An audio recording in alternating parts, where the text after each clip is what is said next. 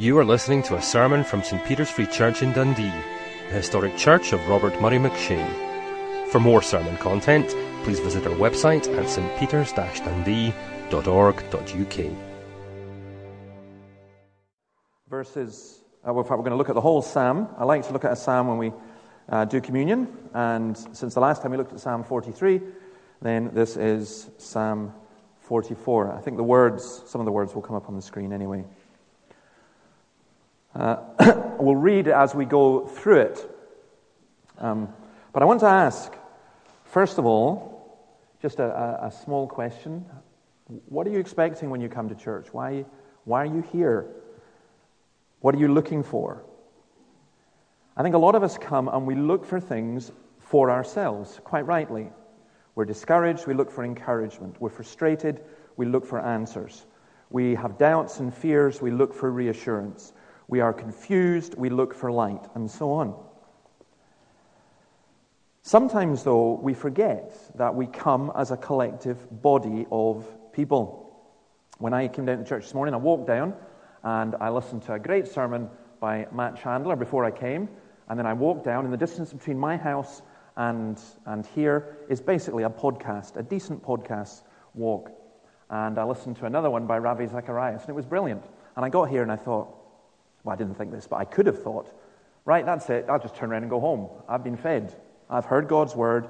What do I need to stay for? Just to teach God's word? But no, there's something different about us being together. And this psalm is very, very interesting. When we pray, by the way, sometimes people will pray in public when we're praying together. Lord, I pray for this, I pray for that, I pray. And that's understandable, except when you're leading in prayer, it's we, it's all of us. It's not just I. And when we're looking at this, it's helpful to think this is not just I, but it's all of us as a community of God's people. The other psalms, two psalms before this, Psalm 42 and 43, are very individual. But Psalm 44 isn't. It's a kind of antiphonal psalm. It involves the king and the people praying together. And I think that's what we really need to think about. Sometimes we are like a football player who gets a bit huffy and a bit of a prima donna and says, I don't want to be part of this team. We think about what helps us, what we want. We need, I believe, to reverse our priorities and our thinking, and to think about in terms of when we take communion, it's communion together. When we have fellowship, it's fellowship together. Our giving and our time, our home and our gifts and our sharing, it has been together. Now this psalm is a little bit discouraging in some ways. It's a psalm that's often associated, though it wasn't written by him, but it's associated with the other book that we're looking at in the mornings, the book of Job, because it is a song of lament after a time of defeat. And it's the problem of what we call covenant theology. In this church, we hold to something called covenant theology, that God keeps a covenant, God makes a promise, God promises to be with his people. But the problem of covenant theology is, what happens if you don't experience that? What happens if God says he'll be with you and you don't feel he's with you? What happens if God promises to be your God and he feels so distant from you? What happens when you're singing about praising him and you feel so cold and so far away? So this is a song which is looking at that as the whole of God's people are coming together and saying, Lord, we've been beaten. Lord, we are defeated. Why don't you awake? So let's look at it and let's consider it in that light. Verses 1 to 8, first of all. We have heard with our ears, O God. Our fathers have told us what you did in their days, in days long ago. With your hand you drove out the nations and planted our fathers. You crushed the peoples and made our fathers flourish. It was not by their sword that they won the land, nor did their arm bring them victory. It was your right hand, your arm, and the light of your face, for you loved them. I'll stop there, actually, because that first section, that first verse, as we go through this, I'm just wanting to apply things to us collectively in the context of a culture in which, in my view, the church has largely been defeated. And when Christians have a triumphalist theology, I think it's wrong. I think the church in Scotland, throughout the United Kingdom, but let's just leave it at Scotland at the moment, is in a mess. I think the church in this city is largely in a mess. And I think it's very easy for us here in St. Peter's. Sometimes it's great, relatively full, much fuller than we were. Lots of good things going on. People being brought to the Lord. Wonderful things to be so thankful for. And yet, so fragile. And in that context, it's easy to be defeated. And here is what the psalmist tells that we are to do. Firstly, we've to pass on the faith. Our fathers have told us what you did in their days, in days long ago. There's a wrong kind of looking back. Oh, remember the good old days. Usually said by people who've forgotten, but they're just making it up. Remember the good old days. Remember when. But in our context and culture, one of the problems is we think that we are the most important age in history. We think that everything's been leading up to where we are, and we don't learn from the past. One of the really vital things that's going on through there in the Sunday school is that the children are being taught the past. They're being taught about the gospel, what Jesus did, what happened. They're being taught what the Bible says. And we need to do that. We need to instruct one another and teach one another, because it's not just our experience now, it's the experience of all God's people, how God worked in the past and how God works now. And we need to remind one another and tell one another. Secondly, Christ's gospel will drive out paganism. We do not like the language of verse 2. With your hand you drove out the nations and planted our fathers. You crushed the peoples and made our fathers flourish. When we sang that, you should have, if you are a normal human being, felt a little bit uncomfortable. If you were thinking, yes, this is great, like you're some kind of football tribe. We stamped on them. We kicked their heads in. We had a great time. Wrong church for you. There's others I can recommend, but not this one. That's not how we look at things. So if you feel a little bit uncomfortable, so you should, because it is uncomfortable. And in some of the things, some of you who know your Old Testament will say, yeah, but there were things that happened in the Old Testament that were so appalling. But the trouble is, the way that you're looking at it is from a 21st century perspective, and you're looking back, the idea of the noble savage or whatever, and God's people came in and drove out all these innocent people. They weren't innocent people. They were cultures that, for example, sacrificed their own children. They were cultures in which women weren't just discriminated against. It was legitimate to rape and to torture. They were cultures which were profoundly and grotesquely evil. Even though within those cultures in God's common grace there would still be good things, and there would still be things that were redeemable, they were pagan, godless cultures. And I want to say this, that in our culture people say, and a lot of Christians buy into this, oh, it's really good, we live in a pluralistic culture, we'll have all these different views, and Christianity is just part of that, we don't want to be too intolerant. I want to tell you this, as we supposedly progress, that is not progress, that will be regress, and we will not go forward into a bright nirvana, a glorious future of liberty and freedom and justice and tolerance and love for all, as our politicians tell us. We will revert to a kind of Greco-Roman paganism in which all the fruits of Christianity, which people right now enjoy, will be gone. We have to remember that, for example, the most cultured, sophisticated, literate, scientific nation in the world ended up being the nation that killed 6 million Jews. It wasn't because the Germans were particularly bad people. It wasn't just because of Hitler.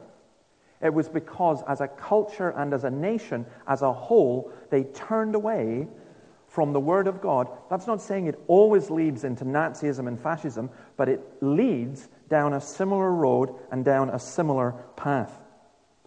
And sometimes those of us who are Christians can despair at what we see going on in our culture. We are turning back to paganism. Well, here, you look at this psalm and it tells you this. God, you drove out paganism before from this land. In this land of Scotland, you drove it out. You can do it again. You will do it again.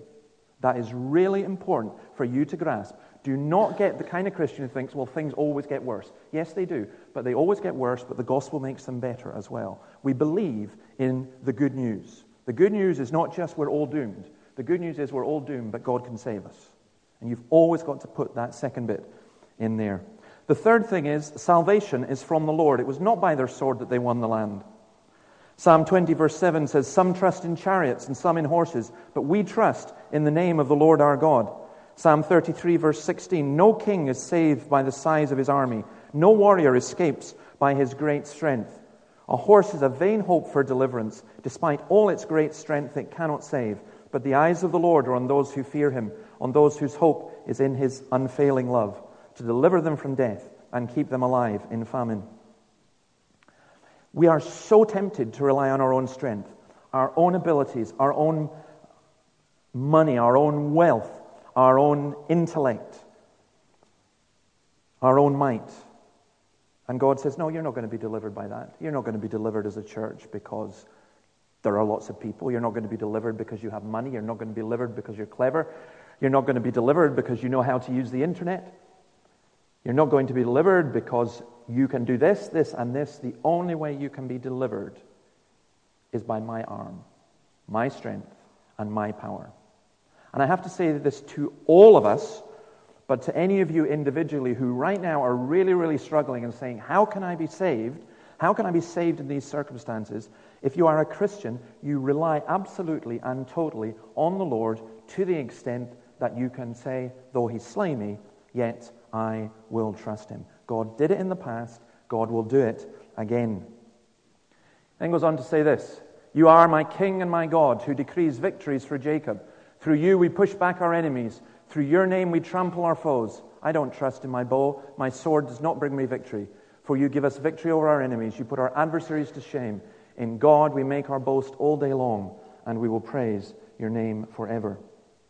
We boast. Now, I don't want to say much about that. If you're not doing anything else this evening, come along at 6 o'clock, and you will find all about Christian boasting, when it is right to boast. And it is not, we are the people. That's not that kind of boasting. But there is a right kind of Christian boasting. And here, the psalmist is doing that. He's saying, we can't boast about our strength and our might, but we boast about you because of what you have done. And because of that, we have a greater personal commitment and faith in you. Now, I want to say something about the Free Church at the moment, the denomination to which we belong. I'm not into denominationalism, and I've said many, many things that are critical, and I will continue to say many things that are critical of the Free Church.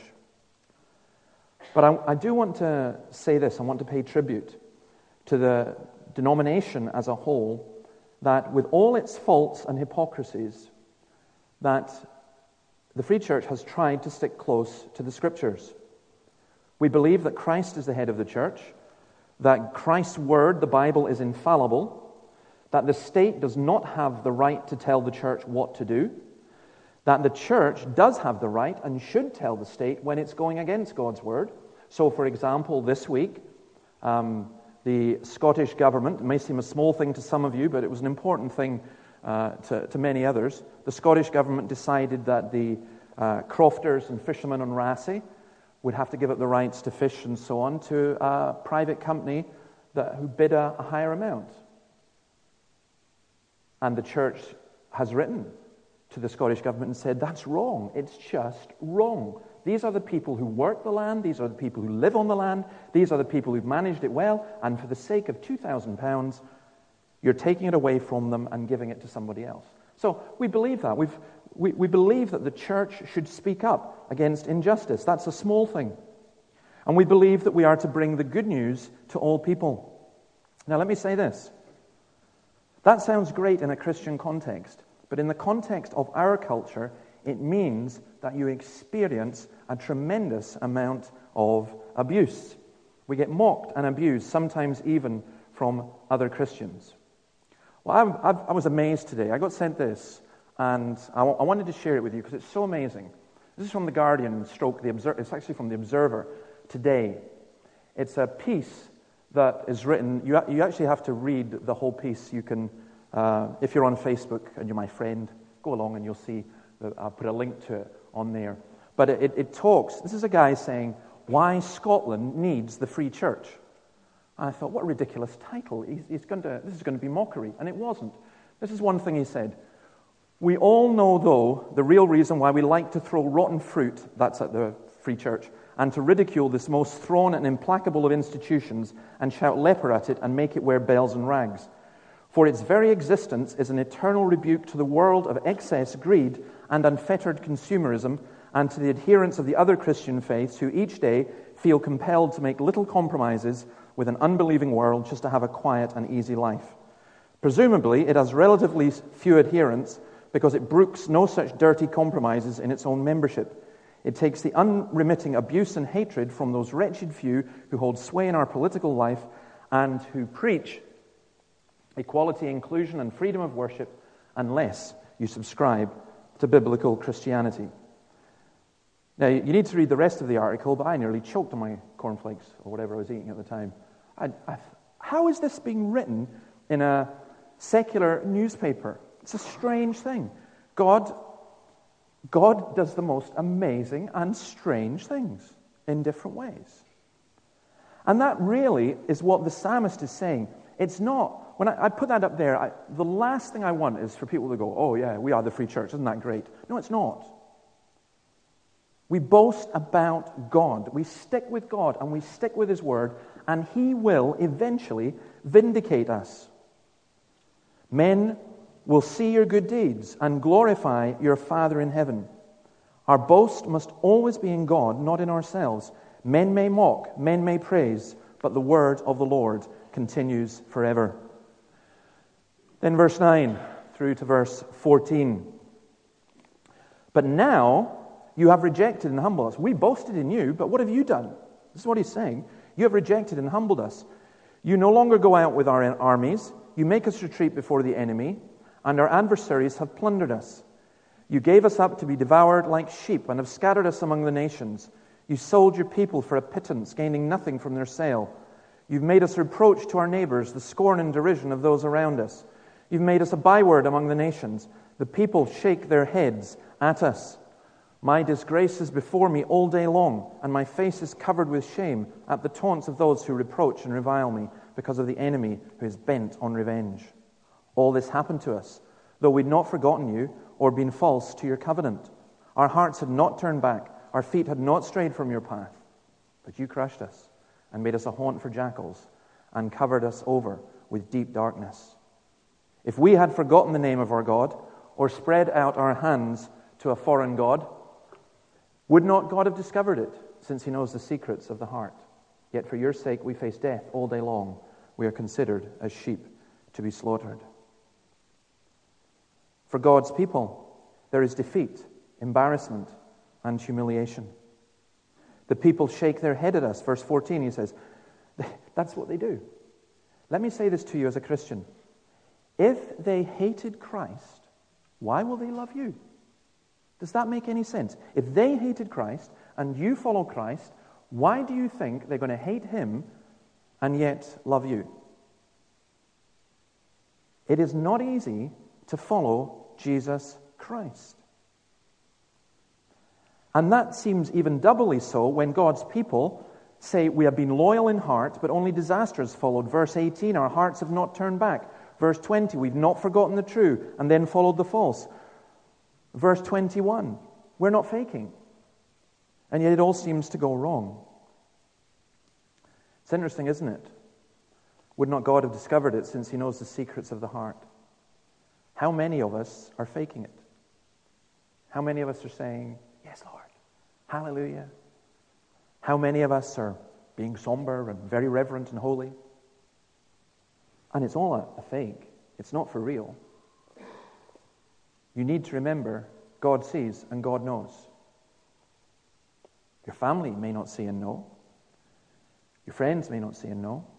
Your church may not see and know. Your Christian brothers and sisters may be fooled by it. But God is not fooled. And the psalmist knows that. And he says, Lord, we wanted to follow you. We were committed to you. And yet, it seems as though we're the ones who are getting hammered. In the past, you drove out paganism. You drove out the false teaching. Now, we're the ones who are being driven out. It just doesn't seem fair. It seems so unfair. Worth and reward do not keep in step. Why do the wicked prosper and the righteous suffer? It's not right. I can understand why the drug dealer gets cancer. I cannot understand why my mother gets cancer. I can understand why the person who's lazy and feckless and useless loses their job. I cannot understand why somebody who's a hard-working, committed believer loses their job. I just don't get it. And so the believer says, we face death all day long. We're considered as sheep to be slaughtered. It just seems so unfair. Now, if you know your Bibles, you will know that the sheep to be slaughtered comes, we have it in Isaiah 53. We also have it in Romans, in chapter 8, which I will read in a moment. That God's people, it's like we're being lined up for the slaughter. We're being mocked and humiliated and abused and attacked. And the enemy, in that sense Satan, there's sometimes an overwhelming spiritual assault upon us. And sometimes you just put your head in your hands and you say, Lord, enough. I can't take any more. And so what does he do? He cries out to God. Look at these amazing words. Awake, O Lord, why do you sleep?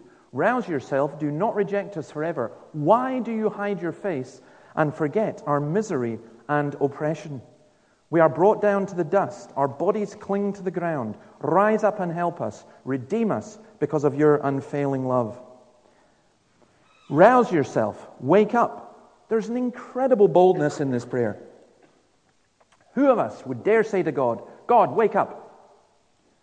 It's the kind of thing you say to a child. Come on, wake up. It's the kind of thing you say to, your partner, husband or wife. Come on, get up, let's get going. It's the kind of thing you might even say when you're sitting in church and the person beside you is beginning to nod and you wake up. What are we doing? Are we giving God a nudge? Are we saying, come on, God?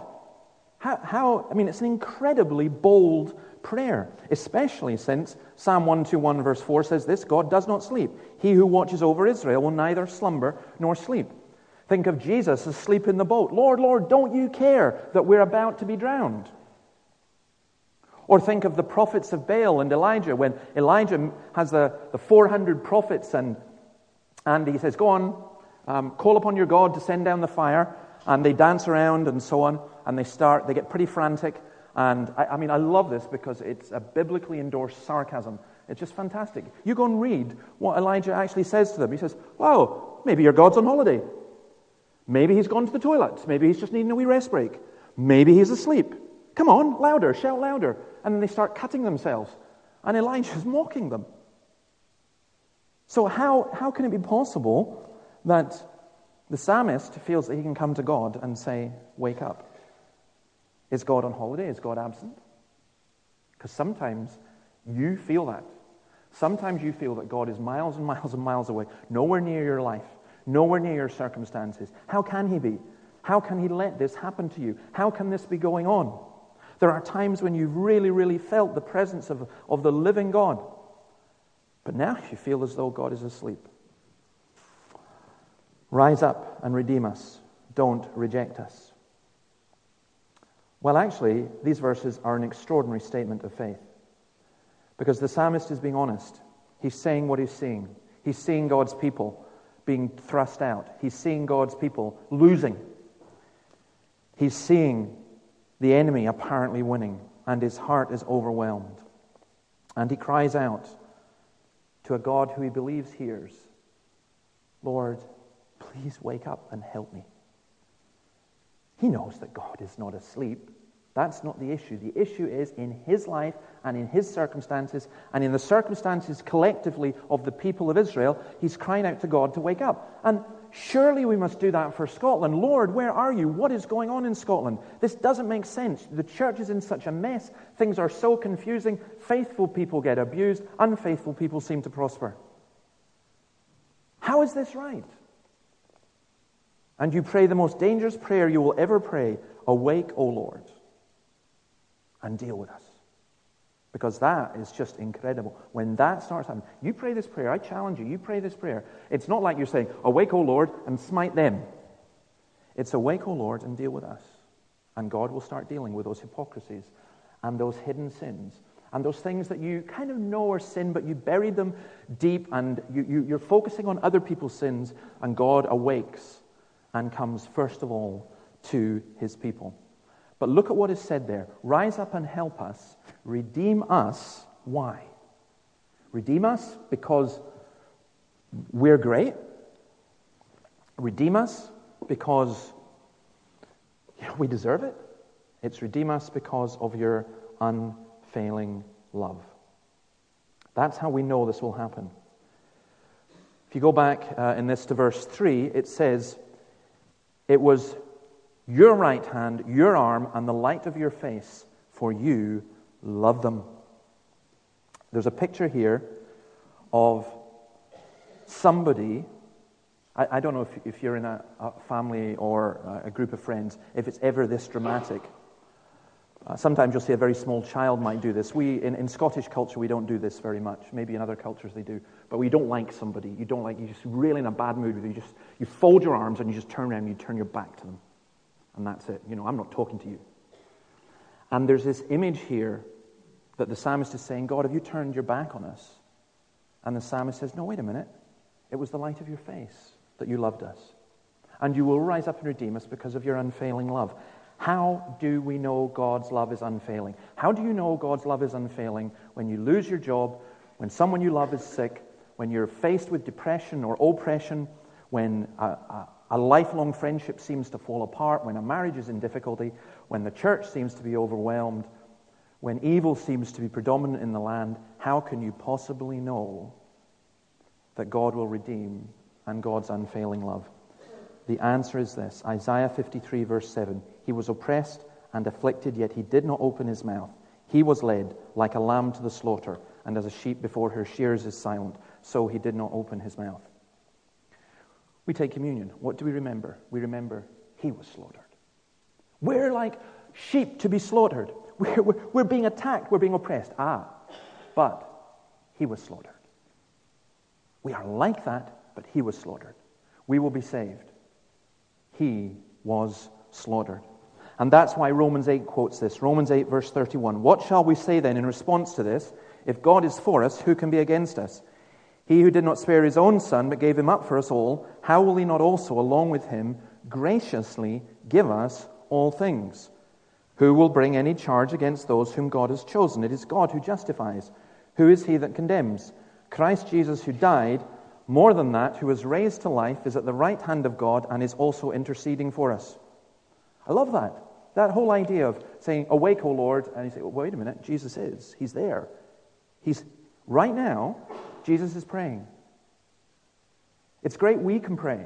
It's great that we pray for missions as Sheena did, and Chris will pray for us as a congregation. And that's wonderful that we can do that.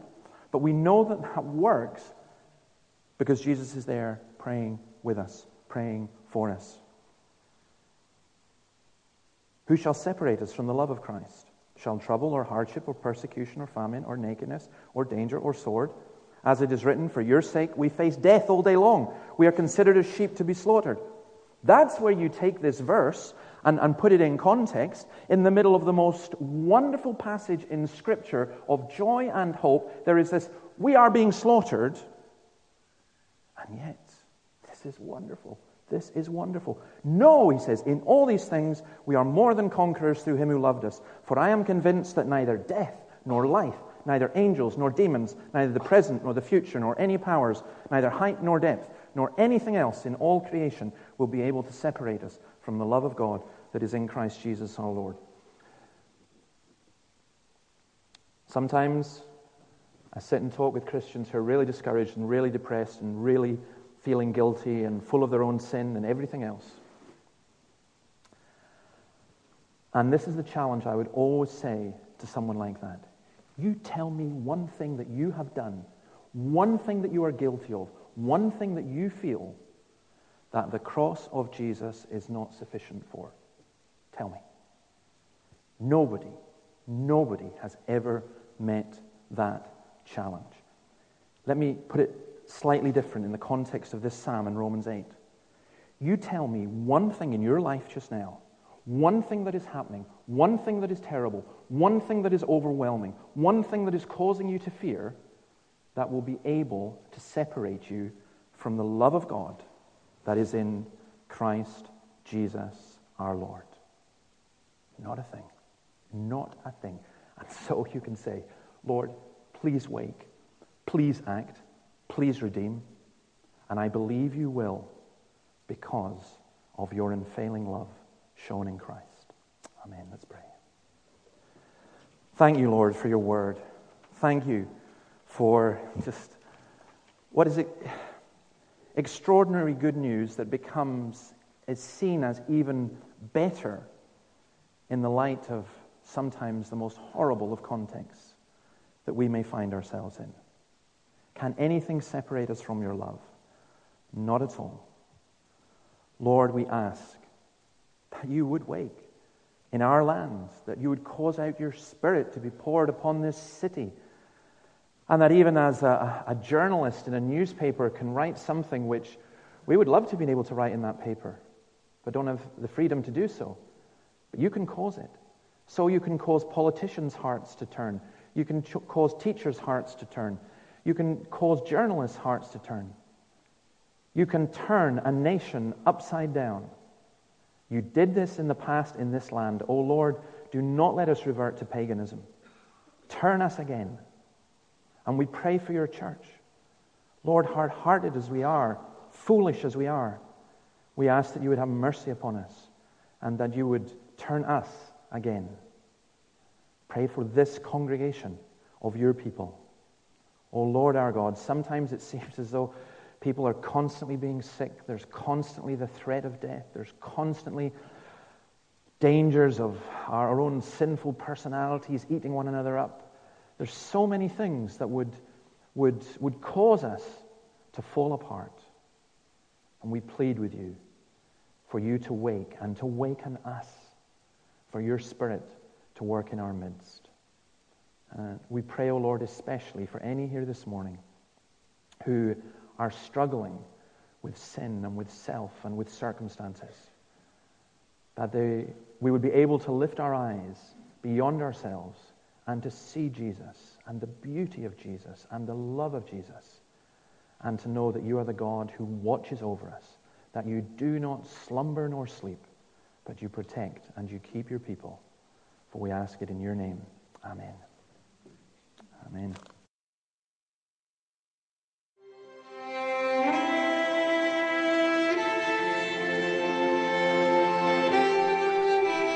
Thank you for listening to this sermon from St. Peter's Free Church in Dundee. If you found this sermon has been helpful to you, please help us to continue building up and assisting the people of God. Visit our website at stpeters-dundee.org.uk. For information and training on persuasive evangelism and how to share your faith biblically, please visit the website of Solas, the Centre for Public Christianity, at solas-cpc.org. Once again, that website address is solas-cpc.org. Thanks for listening.